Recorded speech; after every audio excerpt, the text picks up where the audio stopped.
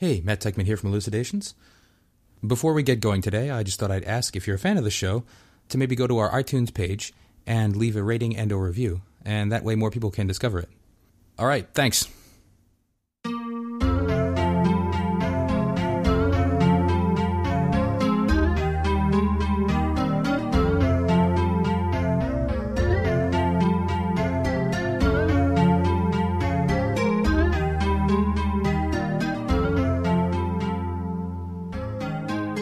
Hello and welcome to Elucidations, a philosophy podcast recorded at the University of Chicago. I'm Matt Teichman, and with me today is Stuart Shapiro, professor of philosophy at The Ohio State University, and he's here to talk with us about vagueness, part 2. Stuart Shapiro, welcome. Thank you. So vagueness is a phenomenon that manifests itself in the language we speak all the time.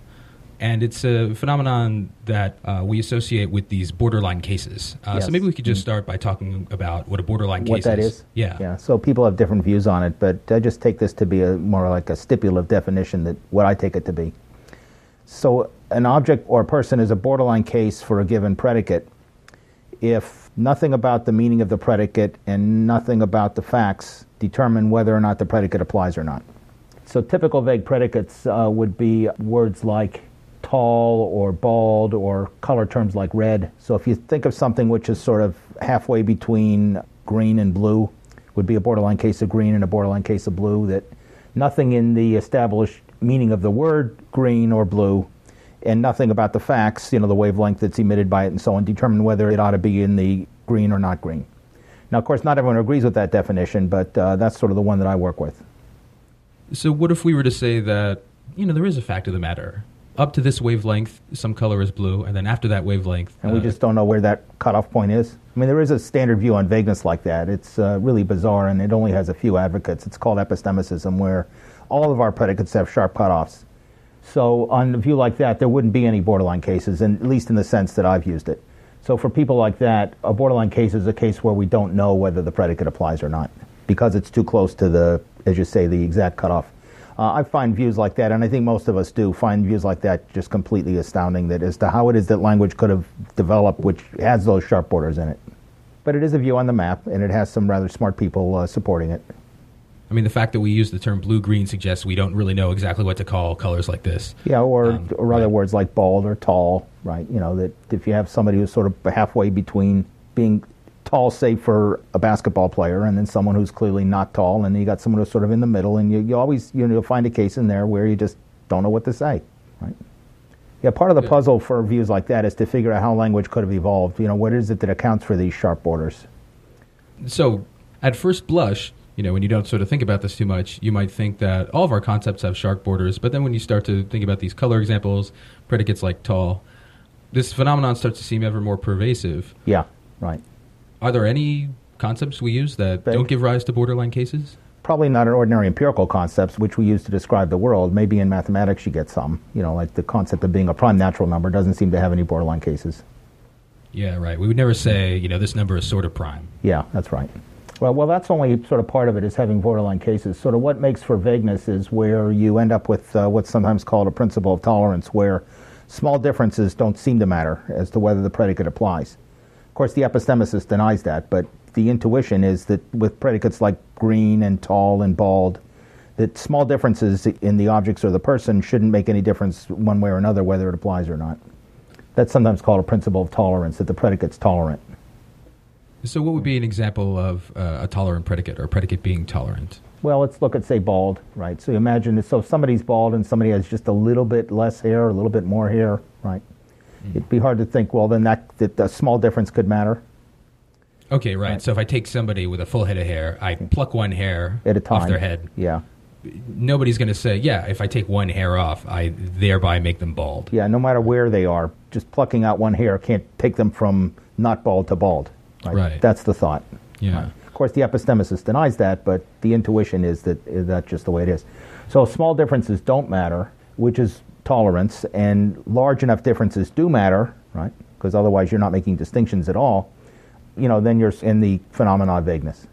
Right, right. So if I pluck one hair off somebody's head, that's not enough to make them bald. But if I pluck, I don't know, All of them. 50,000 hairs Yeah, that's off of right. somebody's Yeah. head, that will make them bald no matter what. Yeah, that's right. If you pull off all their hair, right. Or- and if, yeah. and if you do it with sort of one hair at a time, right? Yeah. Right. So at what point do you cross the boundary, right? The thought is there isn't one, but yet at some point there's a difference. But it doesn't occur at any one particular point. That's the sort of linguistic problem that vagueness leads to. Do you think that's a deep problem? Like, do you think that this prevents us from, for example, having like a scientific theory that Language? uses Yeah. vague concepts? Like, if we wanted to, I don't know what, You mean this like would be you exactly mean like a baldology or something. Yeah, well, okay, yeah. So if you had like a scientific theory about bald people, I thought you were thinking about a scientific or a rigorous theory of language use, right? That seems to be where the action is there, right? Yeah, so Right. presumably that would be an issue Yeah. as well. Yeah, I don't know if it's hard to imagine why you would want to get serious about bald and figure out exactly, what the term is used for. Other things, though, might matter, and there might be reasons to sharpen it, to try to eliminate or at least minimize the vagueness. Well, that's an interesting thought. So, yeah, I guess that's one possible response to this phenomenon of borderline cases would be to propose a sort of reform of the way we talk. Exactly, and say, right, yeah. You know what? Most of the stuff we say is pretty vague, but that's not very helpful. Well, what we that- should be doing is we should be more precise, and we should replace these. Maybe, vague but on concepts the other with- hand, maybe the vague words seem to be functioning pretty well for what purposes they have. Right? I mean, a friend of mine, Crispin Wright, a well-known philosopher, has an interesting observation that some words, they're the sort of thing which have to be applied on the basis of casual observation. They evolve that way. So with color terms, so if you had to pull out a color meter every time I wanted to tell someone don't eat the red berries, and I have to sort of pull out a color meter and they have to have one so you can tell exactly which wavelength we're talking about, that would make the predicate a whole lot less useful. Right? So given that some words should be or are applied on the basis of casual observation, and it would sort of undermine the function of the term if they were made more precise, well, at least that's one account of sort of how vagueness arises. And it's also an argument against just replacing the language with a sharp one, if that were even possible. Yeah, it's interesting. Do you think that there is a trade-off between a concept being of like practical use in that way and Yeah. being sort of theoretically rigorous, or something you can have a detailed theory about? Well, the idea would be to try to come up with a detailed theory of vague terms as they are, right? But I guess an alternate program would be have kind of a revisionist one to try to do away with it. Right? Some of the early logicians, like Frege, seem to have thought that vagueness was a defect in the language, and they were envisioning a more rigorous scientific language which didn't have it. I think pretty much all theorists nowadays have given up on that goal. I mean, at first blush, it might seem impossible that you would come up with Yeah. a, like, as it were, non-vague theory of vague terms, like, where you could explain the meaning of a word like Bald. green or bald Yeah.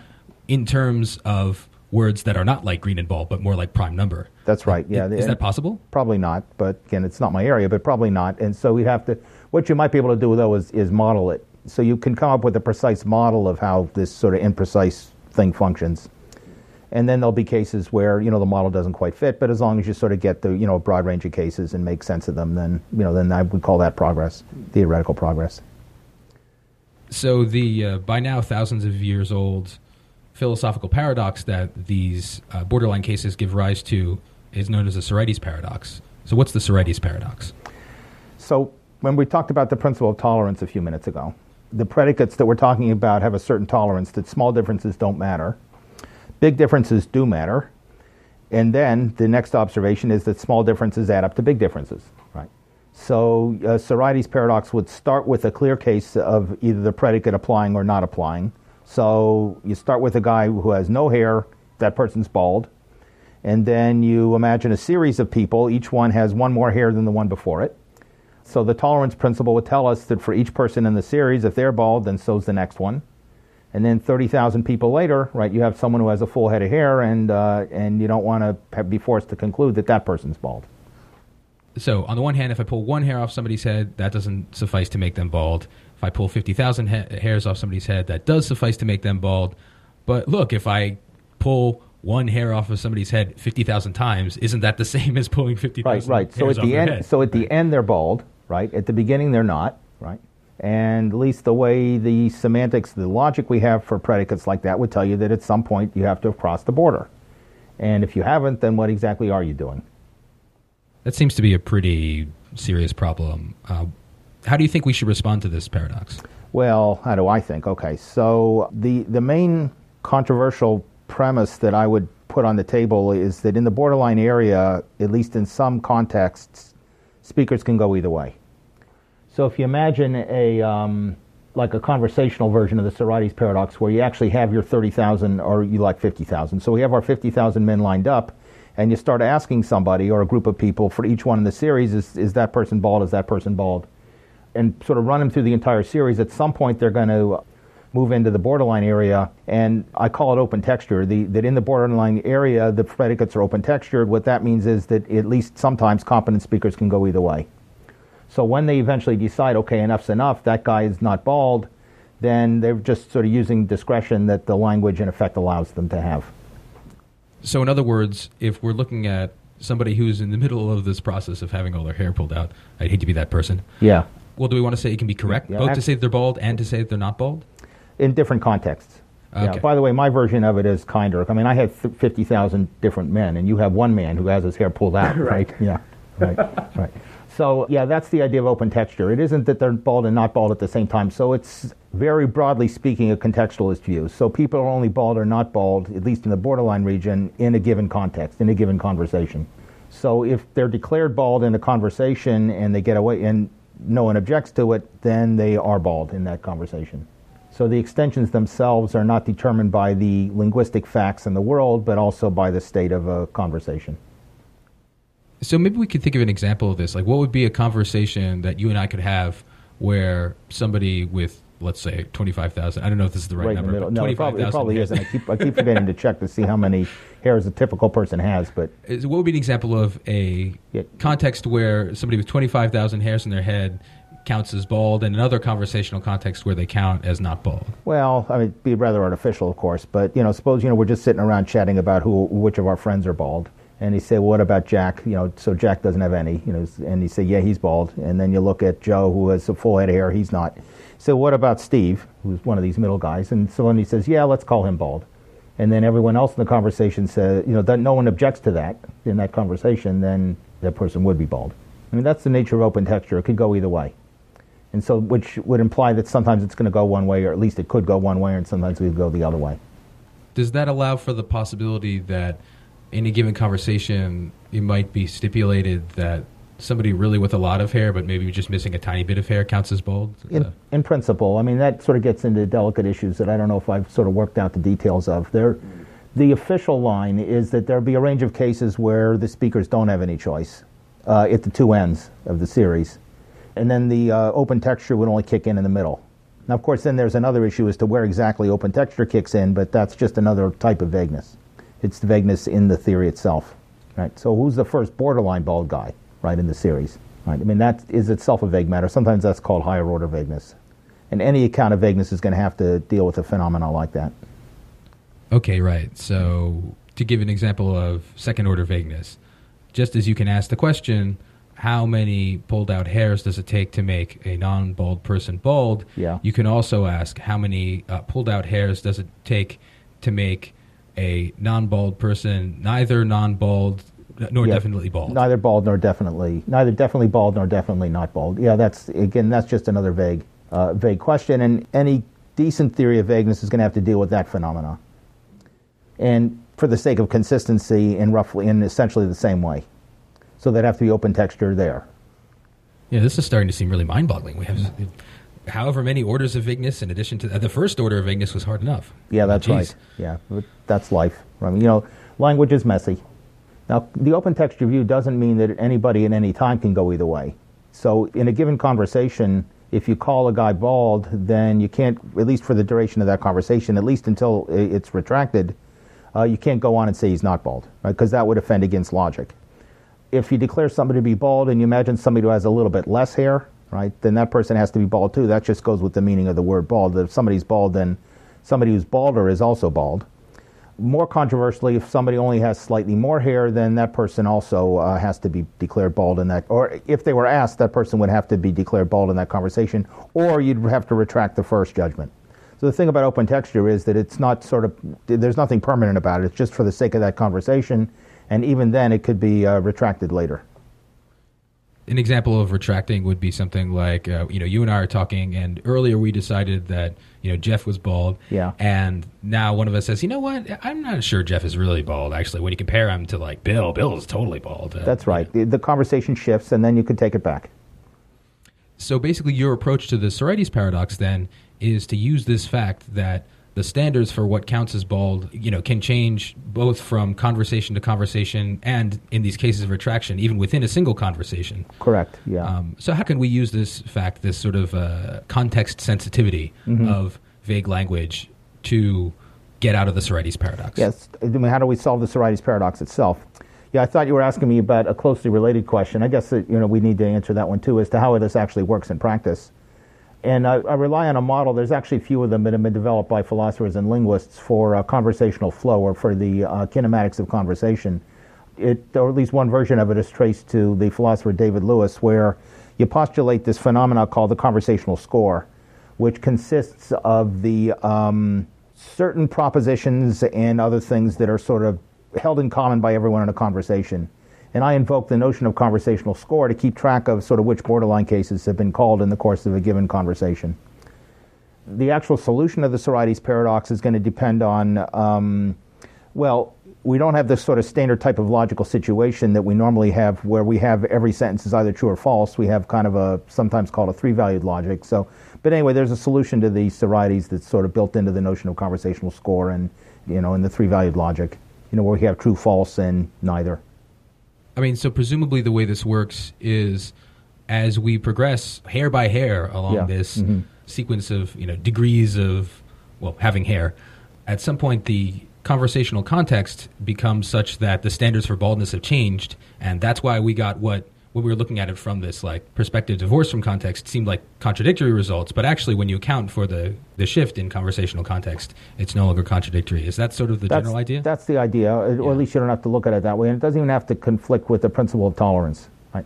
So let's imagine sort of this forced march, sometimes called a forced march Sorites, where we actually run either a subject or a group of subjects through a Sorites series.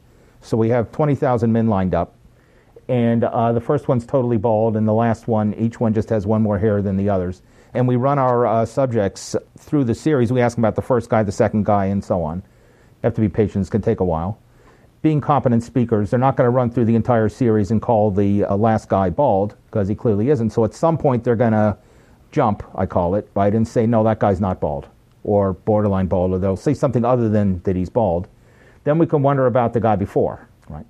So as I'm modeling this, what happens is that once they jump and they call somebody not bald, they'd also be retracting a few more of their previous pronouncements. So those would come off the record, right? Or to put it a little more precisely, I should have said that in the beginning. When they get in the borderline area and they start calling people bald as they're marching through the borderline area, that information goes on the record. 9,772 is bald, number 9,773 is bald. All right, suppose that that's the point where they say enough's enough and they jump and they say, no, that next guy isn't. Then we ask about the one before it. I conjecture that at that point, that comes off the record, as do a few more before that. Right? So tolerance is always enforced throughout the conversation, because the idea is whenever it looks like they're violating it, what they're doing is they're retracting some of their previous judgments. I see. So you want to reconcile the fact that small differences don't matter with the fact that small differences add up somehow to big differences. Yeah, which do matter. Yeah. Via this idea that as a conversation progresses, we can retract some of our previous judgments. Yeah, right. And I conjecture we do. I mean, that's an empirical claim, and that would have to be backed up with empirical research with ordinary speakers as to what they do. Either that or they violate tolerance. I mean, logically, there aren't too many options there. You sort of run them up to the series until they jump and then look up the case before.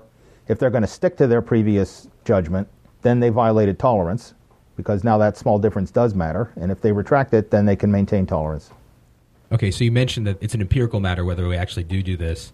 Is there like a common situation we can imagine in which this happens where, we think about it and say, oh yeah, actually in that situation, I think I would retract my previous claims. I mean, because in this bald case, like whoever looks at a row of 50,000 people. That's right, when did it ever come up? Of baldness. Yeah, I can't think of any like that. And part of the reason why I can't think of any is that people try to be consistent in their judgments. So if they actually would explicitly retract it, right? So I'm claiming that it's more like an implicit retraction, right? And it's not really I mean, at first I thought it was an empirical claim, but it really isn't. I mean, this is really the only way that they can maintain tolerance. is by retracting the previous judgment. Right? So if you sort of push comes to shove, you just ask the subjects, well, look, what's going on here? What do you want to say about this previous judgment you made? They have two choices. They can say, I was wrong, or I take it back, which would be to retract it. Or they could say that, nope, I stick to it, in which case they've violated tolerance. Although I do think there are situations where tolerance is violated. So it isn't like tolerance is somehow built into the meaning, and if you violate it, then you're somehow linguistically incompetent. Oh, that's interesting. So there are some cases then where making one tiny change does change our judgment about whether the thing has the relevant property. Yeah, it's kind of a silly example, but Mark Sainsbury he describes a paint shop, right? So you go into a paint shop and they've got all the red paints on one shelf and all the orange paints on another one. The red one is marked red and the orange shelf is marked orange. And you sort of pull the owner out and say, look, you made a mistake here. I can't, the difference between the last red one and the first orange one is so small that why are you drawing that distinction there? Right, that seems kind of silly. It looks like it's okay to draw the distinction and to stick to it just because of the nature of the paint shop, right? Yeah, it also seems to be, if you look at, so this is sort of a psychological experiment that you could do on yourself if you wanted to. If you look at the progression of red to orange in like 2 rows versus 3 rows just arranged on a piece of paper, right? It often happens that where you decide to end the one row of colors and start a new line ends up looking to you like that's where the cutoff is. Right, or if it starts to look to you where that's where it should be, that's different, right? But if you say, obviously we've got to put the cutoff somewhere. Yeah. A friend of mine, Diana Raffman, has actually done some research on this with some psychologists as to the use of color terms. So they actually would run people through a Sorites series and then see how they react to it. So some people have wanted to argue, this came up, for example, in our Part 1 episode on vagueness with Robert Von Roy, that some people want to say when confronted with a borderline case that the thing both has and doesn't have the relevant property. That, a person who is, 5'11" is both tall and not tall. So what do you think about that intuition? Are those people just sort of speaking metaphorically or, or do they really think both things? Obviously there are models for it. And in some ways, the models for it in some cases are kind of, I don't know what the right word is, dual to the 3-valued ones. So there isn't much difference formally between being both A and not A and being neither A nor not A. It's just a third status that things could have. It does sound weird to my mind to say P and not P because it just seems to me part of the meaning of the word not that it excludes it, but not everybody has that intuition, and logicians can develop logics that do all kinds of interesting things. The idea that it can be both true and false, in some sense, that I am bald, raises the possibility of a logic that allows for this. Yes, that's right. And there are such logics. Or actually, better, there are such semantics. True and false are sort of semantic-y terms, but what you want is that a sentence and its contradictory opposite, A and not A, somehow don't together entail everything. So some people have tried to draw a connection between the Sorites paradox and another paradox in philosophy called the liar paradox, because that seems to be another case where some people want to say you can have a statement that's both true and false. Yeah, it looks like we're sort of being pushed in that direction. So the idea would be, we think about sort of how a predicate for the word truth, the truth predicate, or the word true functions. It seems intuitive that if a sentence is true, then you can infer the sentence, and vice versa, right? If you have a sentence, then you can infer from it to the truth of the sentence. And then you consider a liar sentence with some kind of self-reference, a sentence which says of itself that it's not true. And you sort of run through the logic of it, and you're sort of forced to conclude that the sentence is both true and not true. So that's what's known as the liar paradox, and some people have thought there's a connection between that and vagueness, and especially the counts of vagueness we talked about earlier, which would have it that the borderline sentences are both true and not true. So Harry's bald and Harry's not bald, right, for borderline cases. So we have to somehow make sense of that, and the liar paradox is another case where at least one might try to make sense of a sentence being both true and not true. Yeah, so for example, if I say, what I'm saying to you right now is false. Or is not true. Yeah, that's right. Then I get into this case where, if the sentence is true, then it's false, and if the sentence is false, then it's true. Yeah, so you look and see what suppose it's true. Well, what's it say? Well, it says that it's not true, so therefore I guess it's not true. Oh, but we assumed it was. All right, so I guess it's not true. But what's it say? It says that it's not true, so it sounds like it's true. Right. Now, can you use this idea that we've been talking about? Open texture? Yeah, the idea of open texture, the idea that the standards for what counts as bald or tall or whatever, and it can change in the course of a conversation. Right. So then the standards of what counts as true. Right. That would be the idea. Oh, I see. So something like that. Yeah. There's no true. There's like true-ish or something. Or true in a given context. So I'm not sure that this is going to make sense. It's a rather speculative idea that I have, and it may pan out or may not. I kind of suspect it won't. Is to take the open texture idea. So with vagueness, as I see it, in the borderline area, competent speakers can go either way. The idea would be that if you're in a case like the liar, where you're sort of pushed in both directions, then again, there competent speakers can go either way. So the idea would be to apply the open texture idea to not only cases which are left open by language, but the cases where the rules of language use seem to be pushing you in opposite directions. Is there like retraction happening in the case of there could be the liar sentence? Yeah, so suppose somebody said something, liar sentences can turn up. Obviously no one's going to utter a liar sentence as such in a real conversation because there isn't much point to it. Unless they're a philosopher and they want to make trouble. But it could come up unexpectedly. So if I were to say, we're talking about somebody that I don't like, and I say half of what he says is true, and you look at the stuff he says, and he said, a bunch of things which are clearly true and a bunch of things which are clearly false, and then one more thing, namely that Shapiro makes mistakes all the time. Right, so then it looks like you might be stuck with kind of a liar-type situation, inadvertently, so to speak. Right. So when something like that comes up, then the open texture idea, if it makes any sense, would be that if somebody utters a sentence like that, it goes on the record, and then it's true. And then if you ask later on if it's true, then that'll force you to retract it. And then you say, okay, so it's not true, and if you ask about that, then that'll force you to retract that. Right. So there's no stability with liar-type sentences. Any attempt to reflect on it and give the sentence itself a truth value is going to force you to retract what you said before. I'm not sure that this is going to make any sense, and I'm actually pretty confident you're not going to find much empirical data to support it. Right? The case of vagueness, maybe. I can sort of imagine that sort of language actually functioning that way. So this would be more like a model for how it could function, rather than a claim that the truth predicate actually does work this way. Stuart Shapiro, thank you for what was a delightful interview, and I'm sure that's a claim that I will not have to retract later. Right. I hope not. If you have any questions about today's episode, give us a holler on Twitter at @ElucidationsPod. And as always, you can post a comment to our blog at Lucian, that's LUCIAN, lucian.uchicago.edu/blogs/elucidations. On the blog, you can also explore our full back catalog of previous episodes. Thanks again for listening.